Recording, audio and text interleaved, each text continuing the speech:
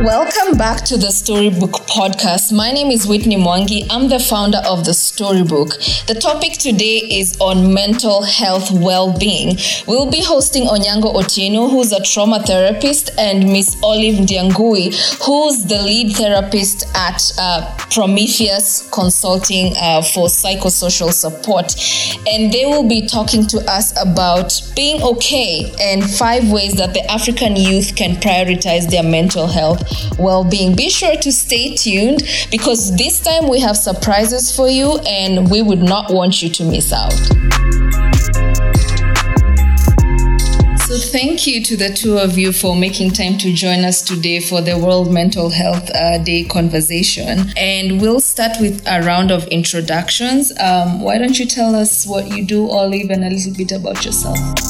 My name is Olive Ndiangui. I'm a psychologist, a therapist. I run a mental health page called Prioritise Kenya. We talk about mental health issues.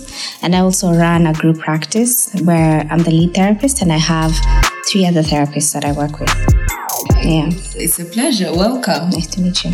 Over to you, Onyango. Please tell us a little bit about yourself and what you do. Onyango Otieno is my name. I'm a poet and a writer. I tell stories for healing and connection. I also operate a safe space for sexually abused boys and men. And I'm also a trauma therapist. All right. We will move on to our first question. Mental health is a vital part of our overall health and wellness. Yet the conversation around wellness is very much stigmatized. Tell us a little bit about you and your journey to being a bold mental health advocate despite the stigma. We'll start with you, Onyango. Well, I grew up in a violent home, firstborn of 3 kids, and my parents fought a lot. My dad was also quite violent towards me. I didn't know how that would affect my brain and my body and how I perceived myself.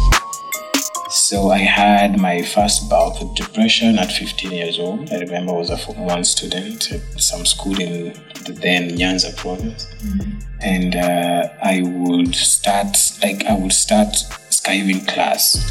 I just felt like my body was heavy, so I didn't want to go to read.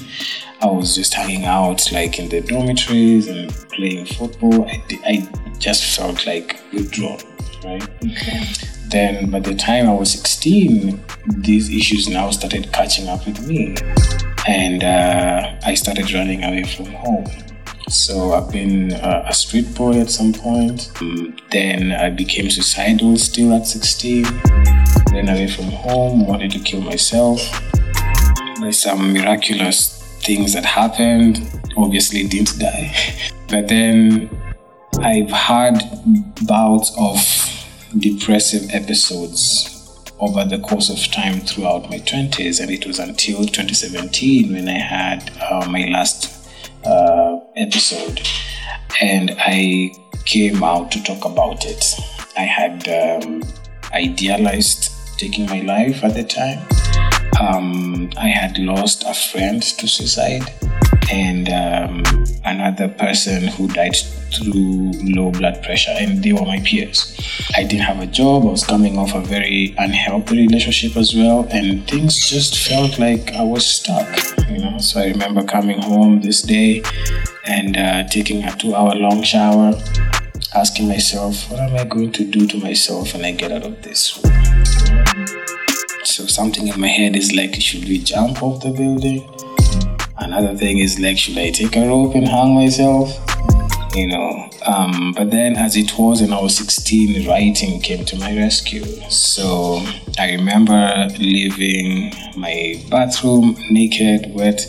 I just opened my laptop and went to Facebook and wrote that I feel suicidal today. And, people like me look together, we look strong, and we're the people who hold space for other people, but I am overwhelmed in this moment. And that changed my life. Okay. Wow, it's a powerful story, and thank you for sharing it with us. There's a lot that we can unpack from what you just mentioned, but for a beginner, knowing about depression and having the boldness to admit that maybe I'm going through this, was this something that happened in the moment, or did you realize it later? What exactly?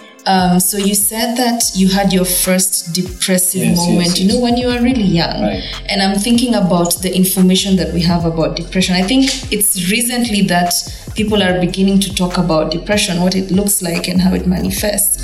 So for you, was it something that made sense to you at the time? Or did you look back and you're like, you know what, that was depression? So when I came out with my story in 2017, I started attending therapy, and I was also quite curious that, because so many people wrote to me saying they were going through similar experiences. And I wondered how come we were so many who were experiencing this thing, but nobody was talking about it. I started searching online what is available about these situations, and I am coming across terms like depression and anxiety and PTSD. And it's like, oh wow, what are these things? A whole universe. And so when I was diagnosed again, so that's when it started making sense to me, because somebody explained my pain, and it felt liberating. So when I went back in time, that's when I started recognizing, at 15 when I was feeling this way, this is what was going on, right? And now everything started making sense going back. And people say life makes sense backwards sometimes, Yeah. Okay, I'm glad you lived on to share this story with us. And now to turn to you, Olive. Tell us about how you got into this journey and the practice, and even bringing other therapists on board. Well, it's interesting because my first degree is actually not in anything close to psychology. My first degree is in architecture. I had always been this kid who was very interested in the nature of reality and life. Why are we here? What is this about? What's our purpose? Why do we exist? So I went into architecture, because I passed, and you're supposed to do a big course when you pass, as is expected. But somewhere in the middle of it, I felt like I was really lost, I had lost touch with myself, with the person that I was. And I actually did go into a bit of a depression in campus at that time. And it was really interesting to me because everything was great. I was in a great course, doing well. I was seeing a person that I cared about very much, and it was a happy, healthy relationship. My family was good. For all intents and purposes, I should have been happy and fulfilled, but I was feeling very, very disconnected. And I realized that I had found myself kind of following a script that I thought was what my life was supposed to be like, as opposed to being authentically myself, So I started to deliberately choose to do what I cared about and only what I cared about. That led me to leaving architecture and now pursuing a career in psychology, going to study psychology. I'm just shortening that story, but there was a lot of upheavals in between that, as you can imagine.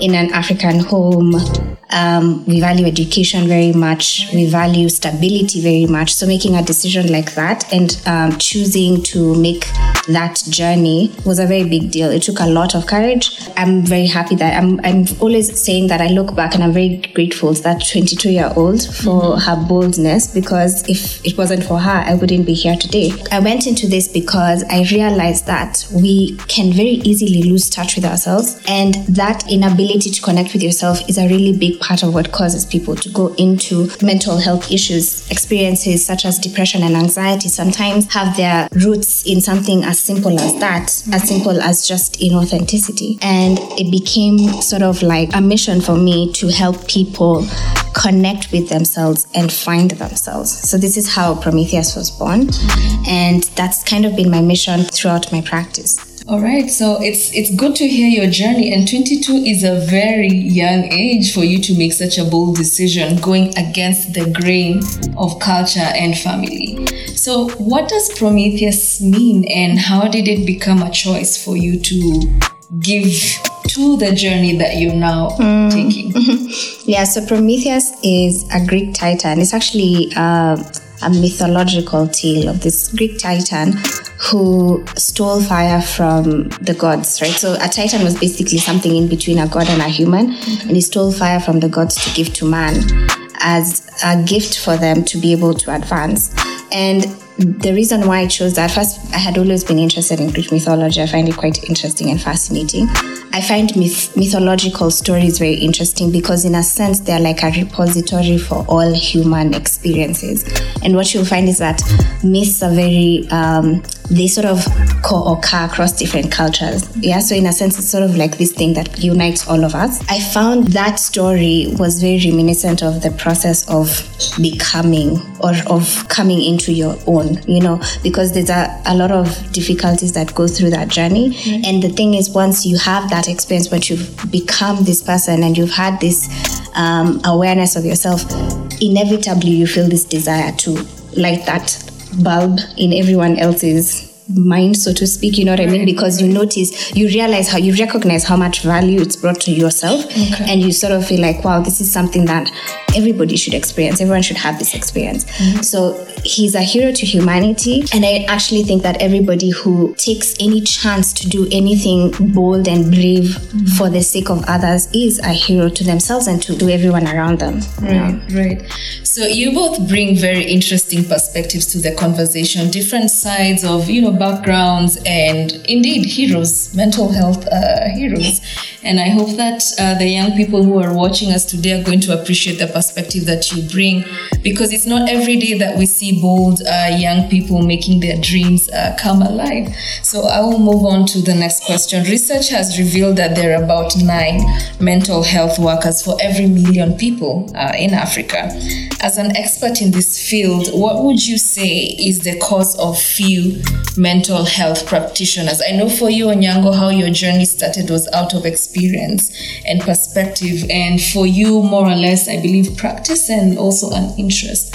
So why don't we start with you, Olive? Why do you think there's such a huge disparity in the need versus the caretakers, if I would say? I think that's interesting. I'd be very curious to know the background of those statistics, because just anecdotally, from my own experience being in school, right, we have a lot of classmates. So I wonder where all these psychologists go. I find that what tends to happen is market forces. People train as psychologists, but when they go out there is no work necessarily. There are no employment opportunities. Only very recently has, like, the Kenyan government, for example, constituted a board of psychologists. Mm-hmm. So in a sense, to a very large extent, there had not been any psychologists being hired in government institutions. So there's like a gap. Then if that happens, you come out with a psychology degree, you're not going to pursue that as a profession because it doesn't make sense. You're going to end up finding something else to do that you can make like a living out of. So I think that there are a lot of mental health professionals who are trained, but they might not necessarily be going into the space as a livelihood because it's not possible for them to do it. Because this is, and this is something that I always say, mental health is healthcare. It should not be relegated to the space of like the private sector.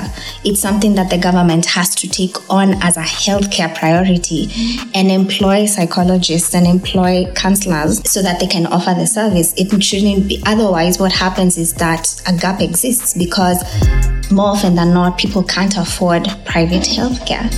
Yeah, it's expensive. Right. Okay, thanks for that perspective, Olive.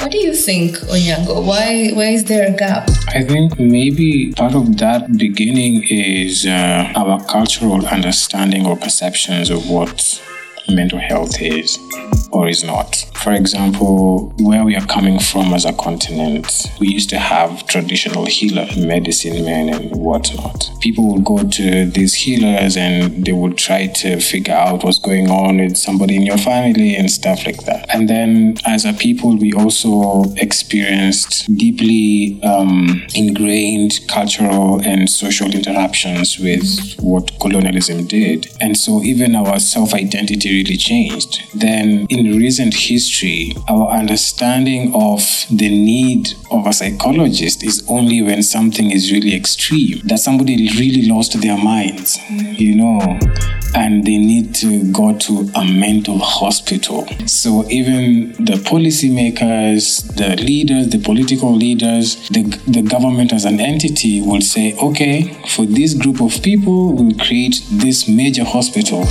and then all of them will be going there. Extreme cases, right? But then we haven't understood mental health as a spectrum, as a reality that exists within different experiences that people have in their day-to-day. So if our leaders are thinking of it like that, is the people in power are thinking of it like that, it's almost obvious that the general population will think of it like that. So there's no education about it because of lack of information that leads to ignorance, that leads to neglect, right? Before we think of institutionalizing, like, what Olive is saying, the secret is at the attitude level.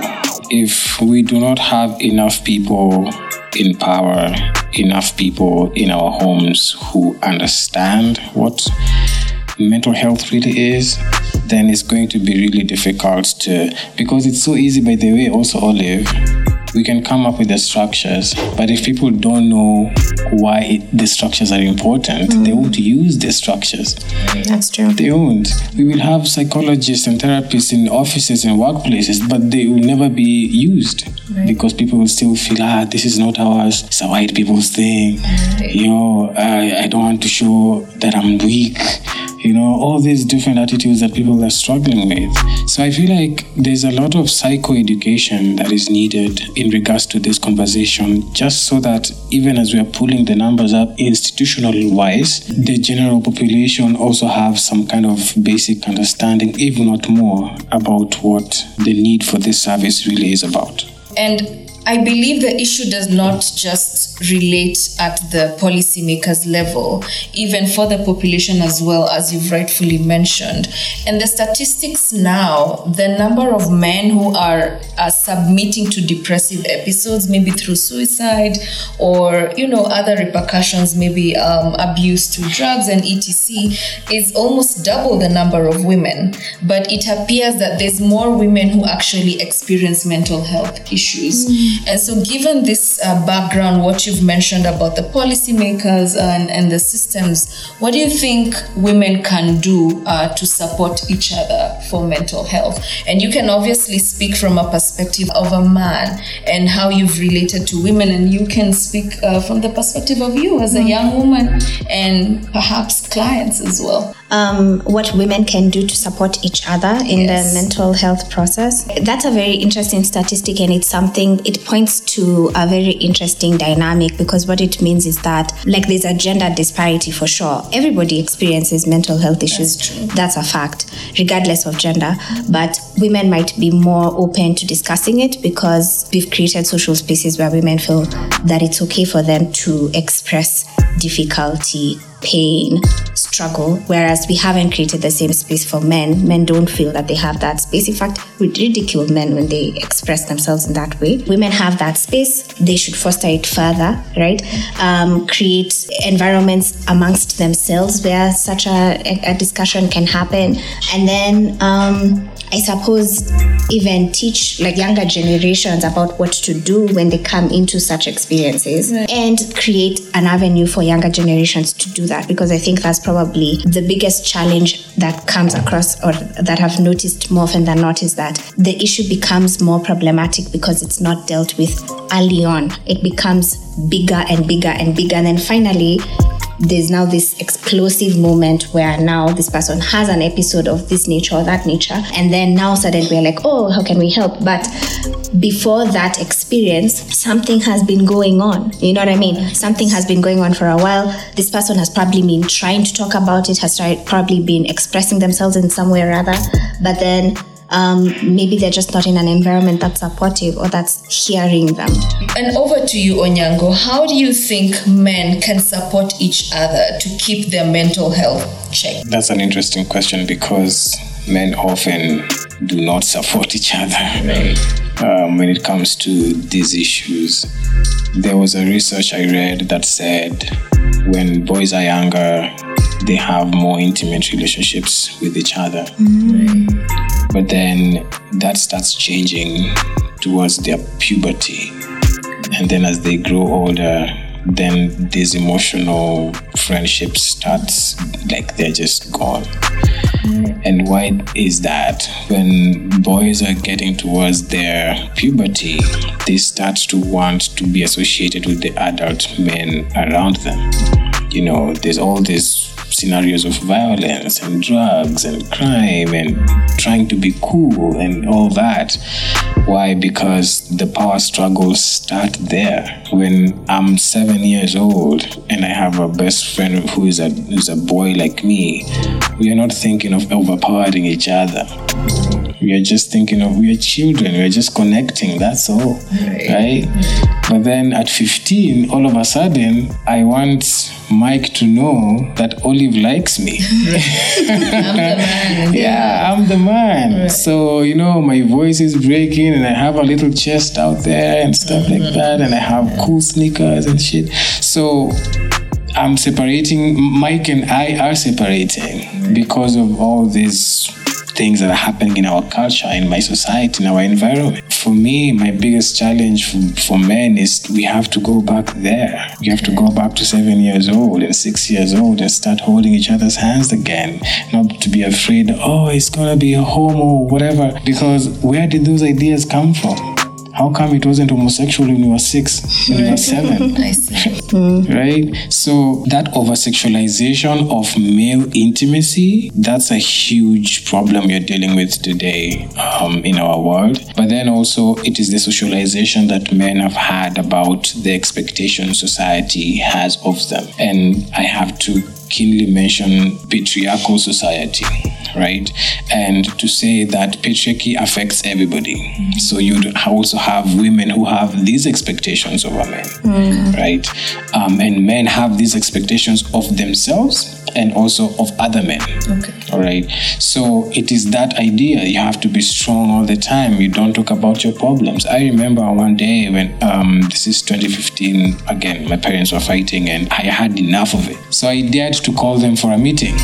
Called my parents for a meeting, which is suicidal, really. Yeah, and because that's how deep things were, you can imagine. So that's kind of like parenting your parents, you know. My mom and I, we were fairly friends, so we would talk. But then with dad, you never knew what was going to come. It was always a risk. So among the many things he said, there's one statement he made that it changed my life. And he said, he doesn't come to me with these problems because I'll think he's weak. That was major. That was major. I don't come to you with my problems because you'll think I'm weak. And in my head, I'm thinking, this dude, I've lived with this dude for 27 years. I know his weaknesses. What is it that he thinks in his mind? I see him as a perfect person, that I don't know his weaknesses, that he has to perform and act as though he's perfect so that he can please me. But the idea, his story is that a father always has to be strong. Right. You have to provide, you have to do all these things. Your children cannot see you as a weak person.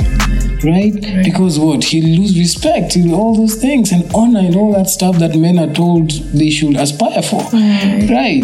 So it is disconnecting myself from the illusion that I have to have honor and respect as a man, and think more of being authentic with my emotions, with my thoughts, with my connections, with my friendships, with who I am and how I navigate the world.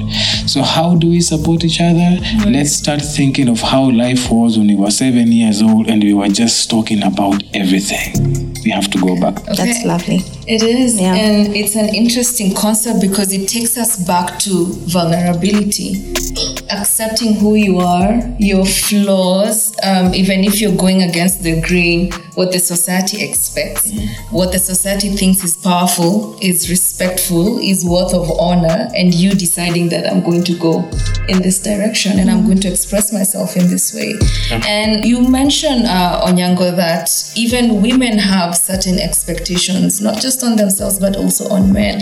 And I was smiling on the inside because I'm definitely guilty of that. I make fun of my male friends. Wow, bromance, you guys are going for a drink? And maybe it's time for us to stop that and just accept that you can share You can open up. You can talk about not being okay, because the topic of today is, are you okay? Are you really okay?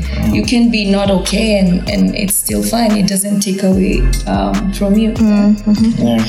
I mean, that perspective was very interesting, Onyango, and it's actually made me think about now the female side of the coin, because I think for women, what we miss out on is that we stop playing. I think that's the one thing that I really noticed the most. So men actually keep up the play culture.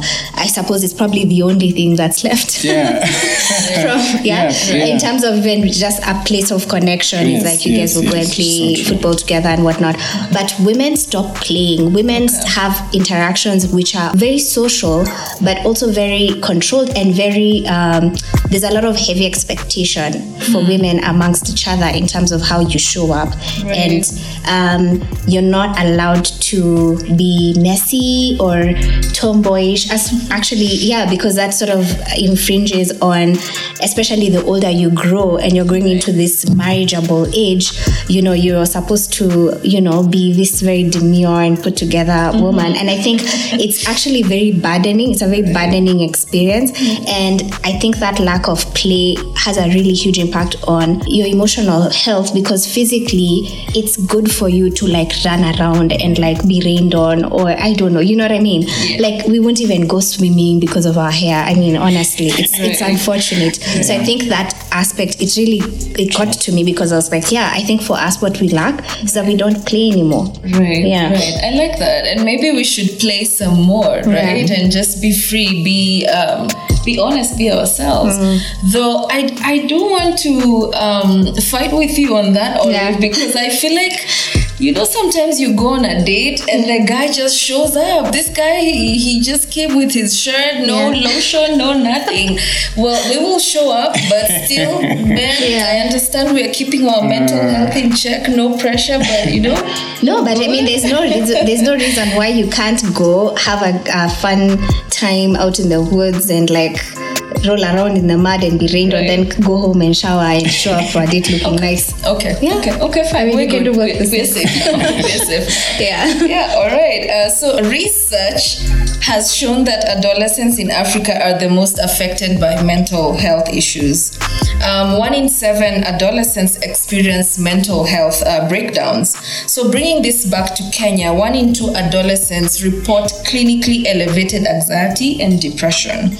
How can parents and peers support specifically adolescents struggling with their mental health? I'm not sure if any of you is a parent, but from your interactions, I mean, you were children once, and how would you see that your parents could have supported you? Let's start. It's interesting that you should say that.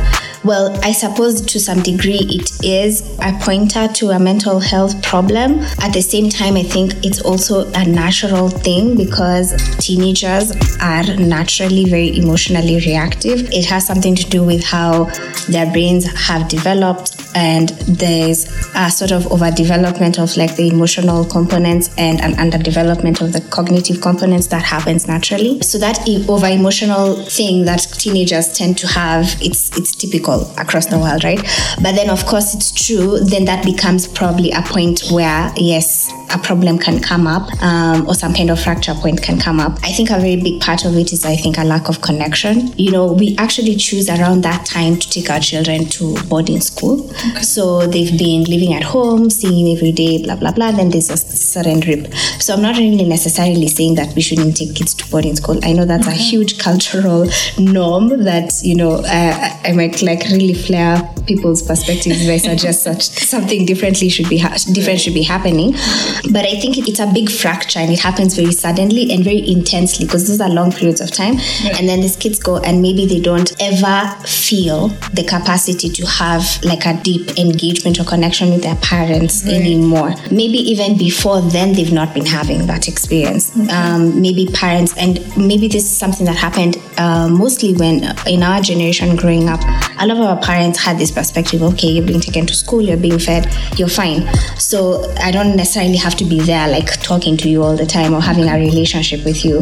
But that attunement is a very big part of how we develop emotionally and how we learn how to manage our emotional experience, label them, understand them, make meaning from them. So when these intense emotional experiences are happening to these kids at teenagehood, what level of connection do they have with their parents? Are their parents present with them? Are they able to talk to them?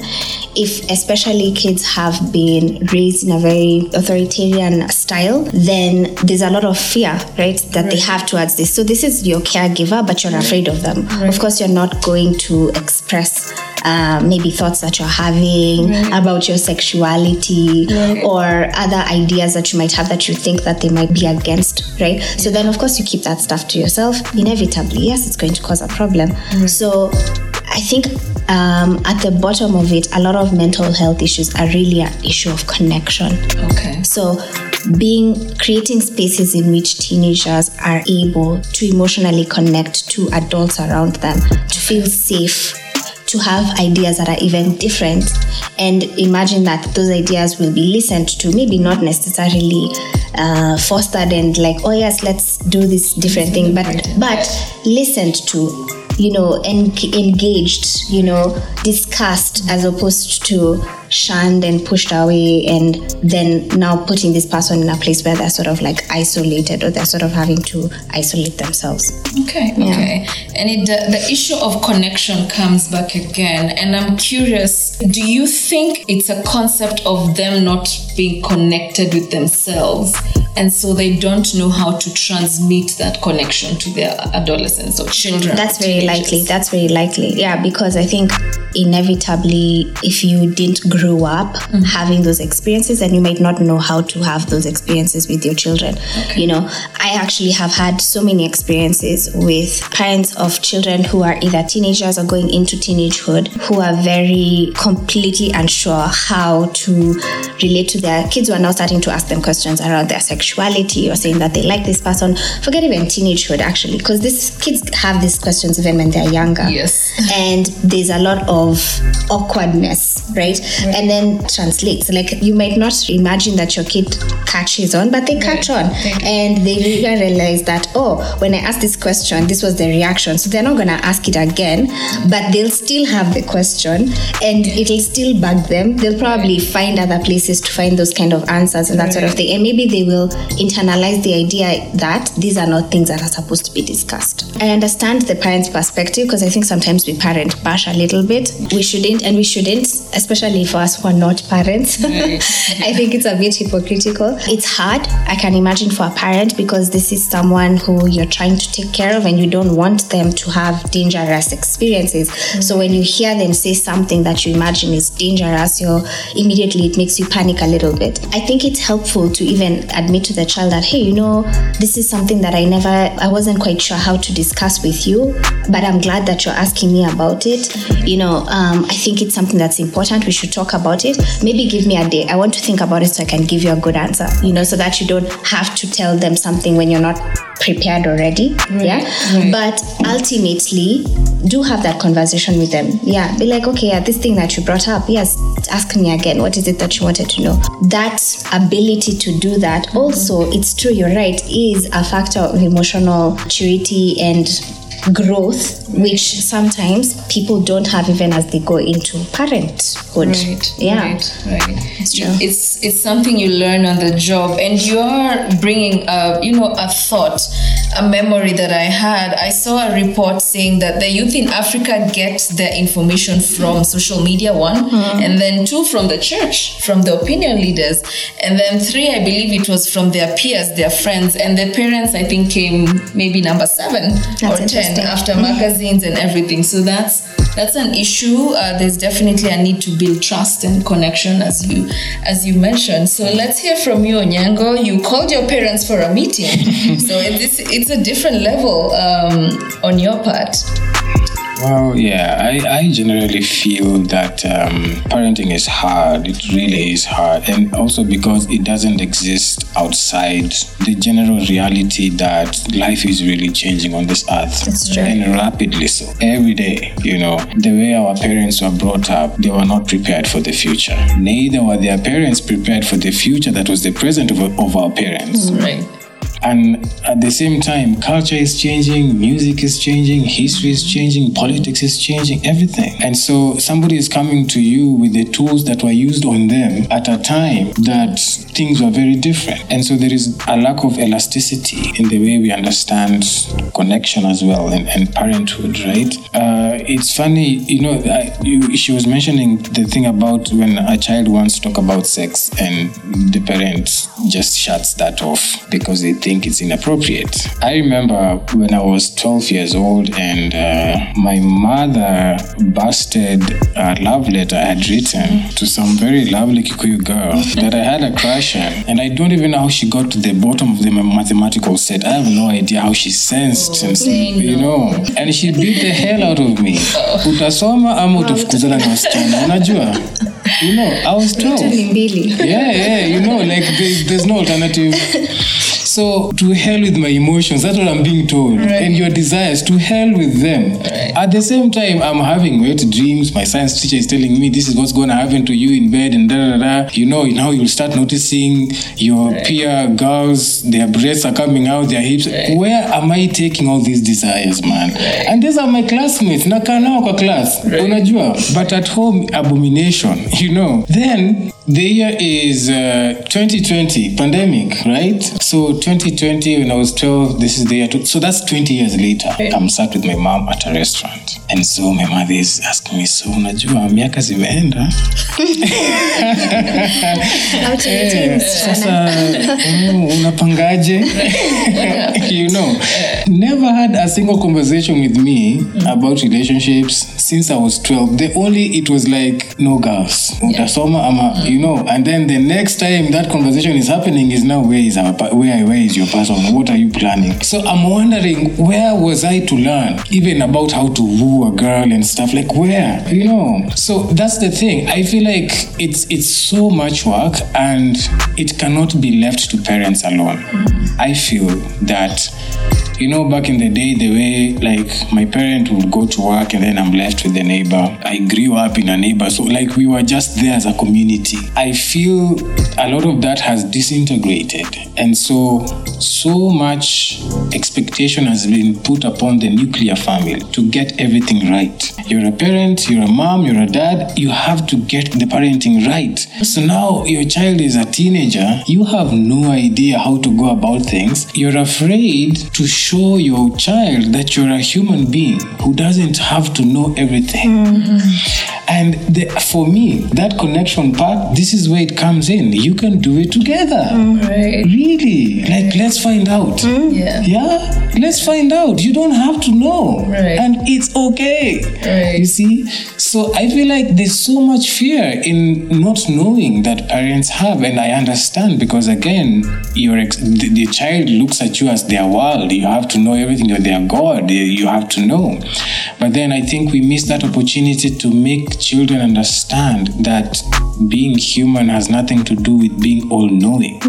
And that the best way to connect is to say, I need support here. Even as the person who is older, that you need support. And kids, we underestimate kids a lot.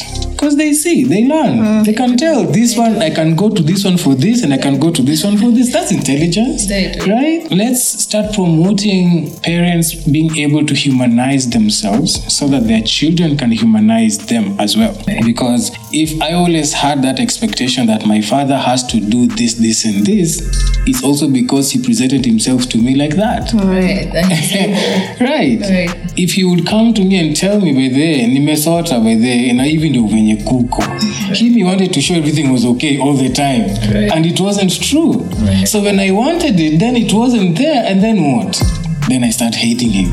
Right. Then I'm becoming bitter. And him is struggling. For real, he's struggling, but he doesn't want to show me that he's struggling. And yet, perhaps sometimes, just sharing it in the family table unloads the burden of having to take everything alone.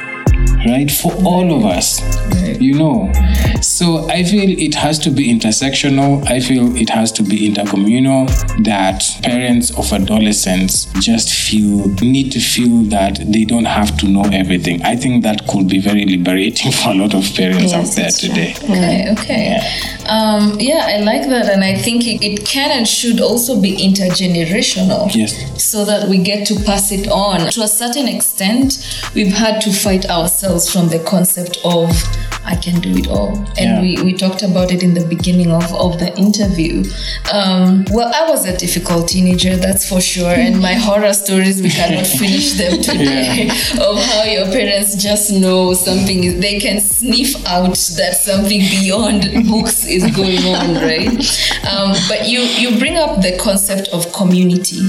Them knowing who they can go to when, the children knowing who they can go to when their parents cannot feed them in a certain space.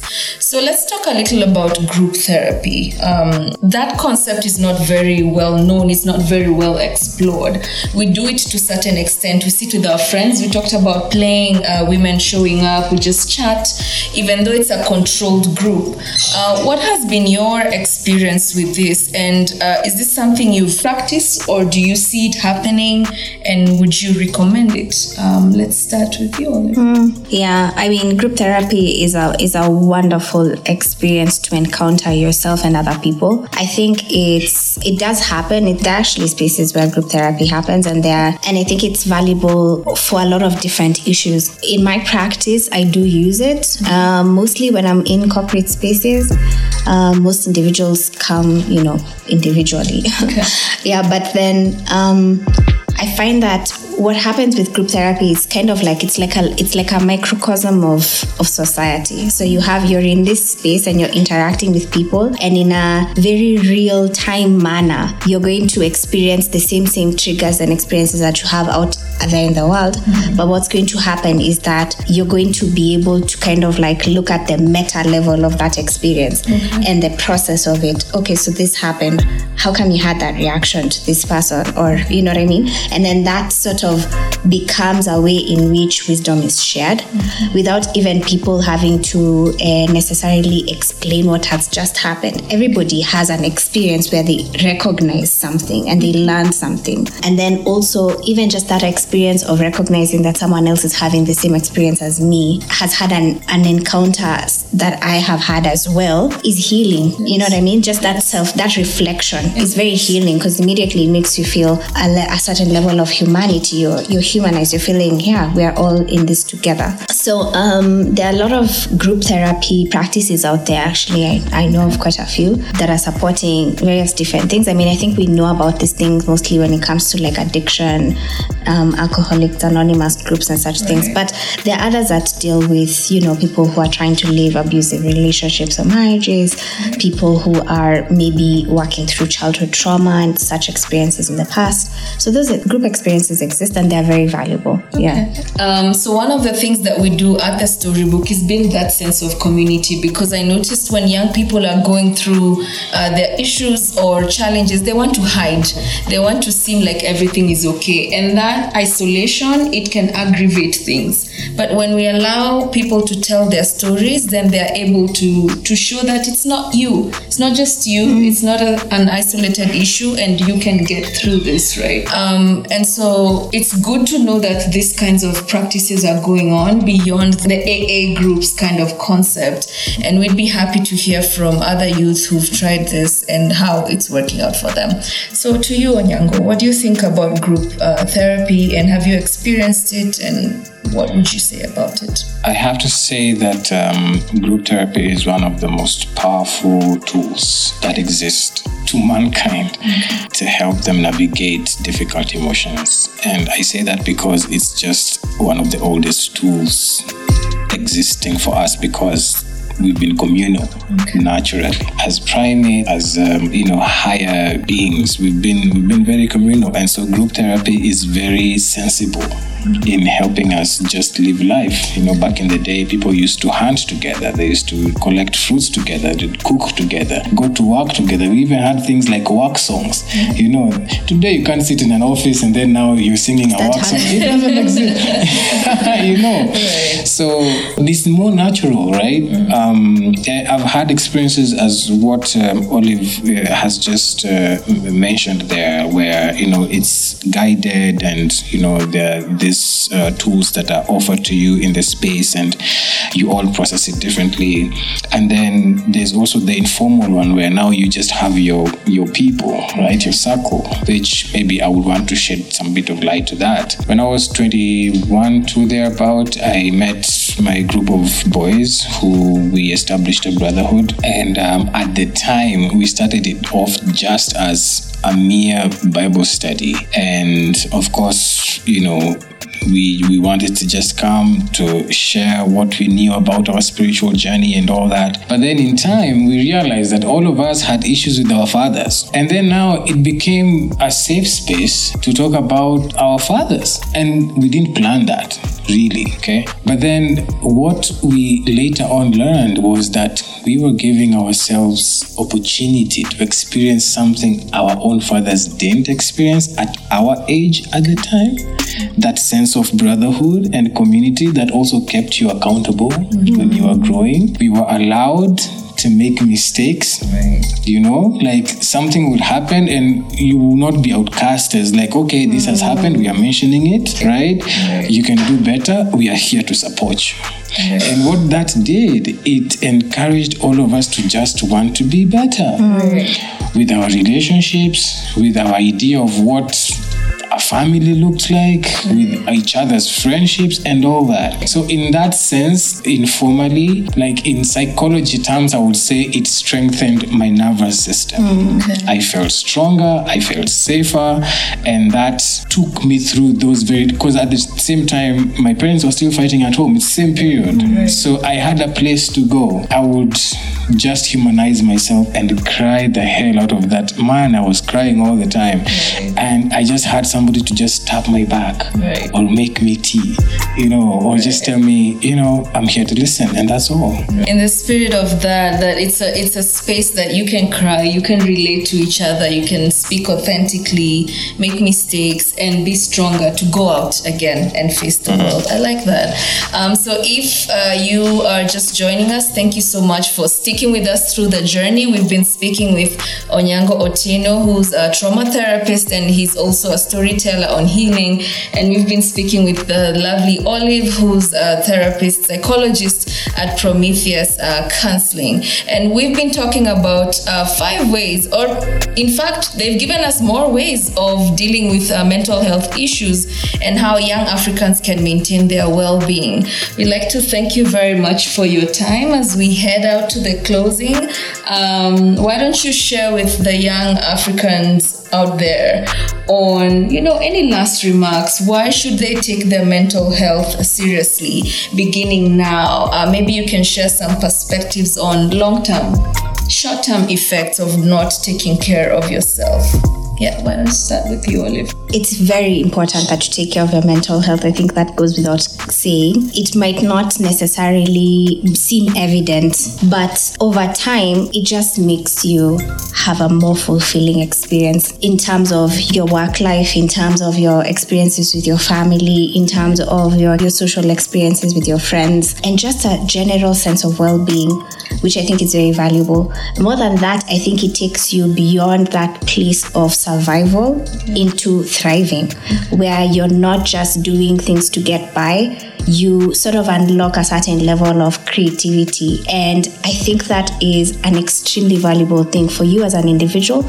But even as you mentioned, because I hear you're addressing Africans, and I think that's really great because as a continent, I think it's so valuable for our young people to move beyond the survival mode and go into thriving. Like now that I am succeeding in taking care of myself and I feel whole and well, how can I give the the gift of myself to others? How can I expand my capacity in such a way that it's impacting other people around me? And I think that's how we take ourselves from where we are at now. And I mean, the sky is the limit, really. We have so much opportunity and so much capacity within us. Is something that mental health can really give someone, is that capacity to be a gift to others, to be valuable to others. Yeah, so thank you for that perspective. And if what I am taking from you is that if you're able to take care of yourself in that way, then you have enough to pour out. Exactly. And build the systems around you, the community, and help them be well as well, right? Okay.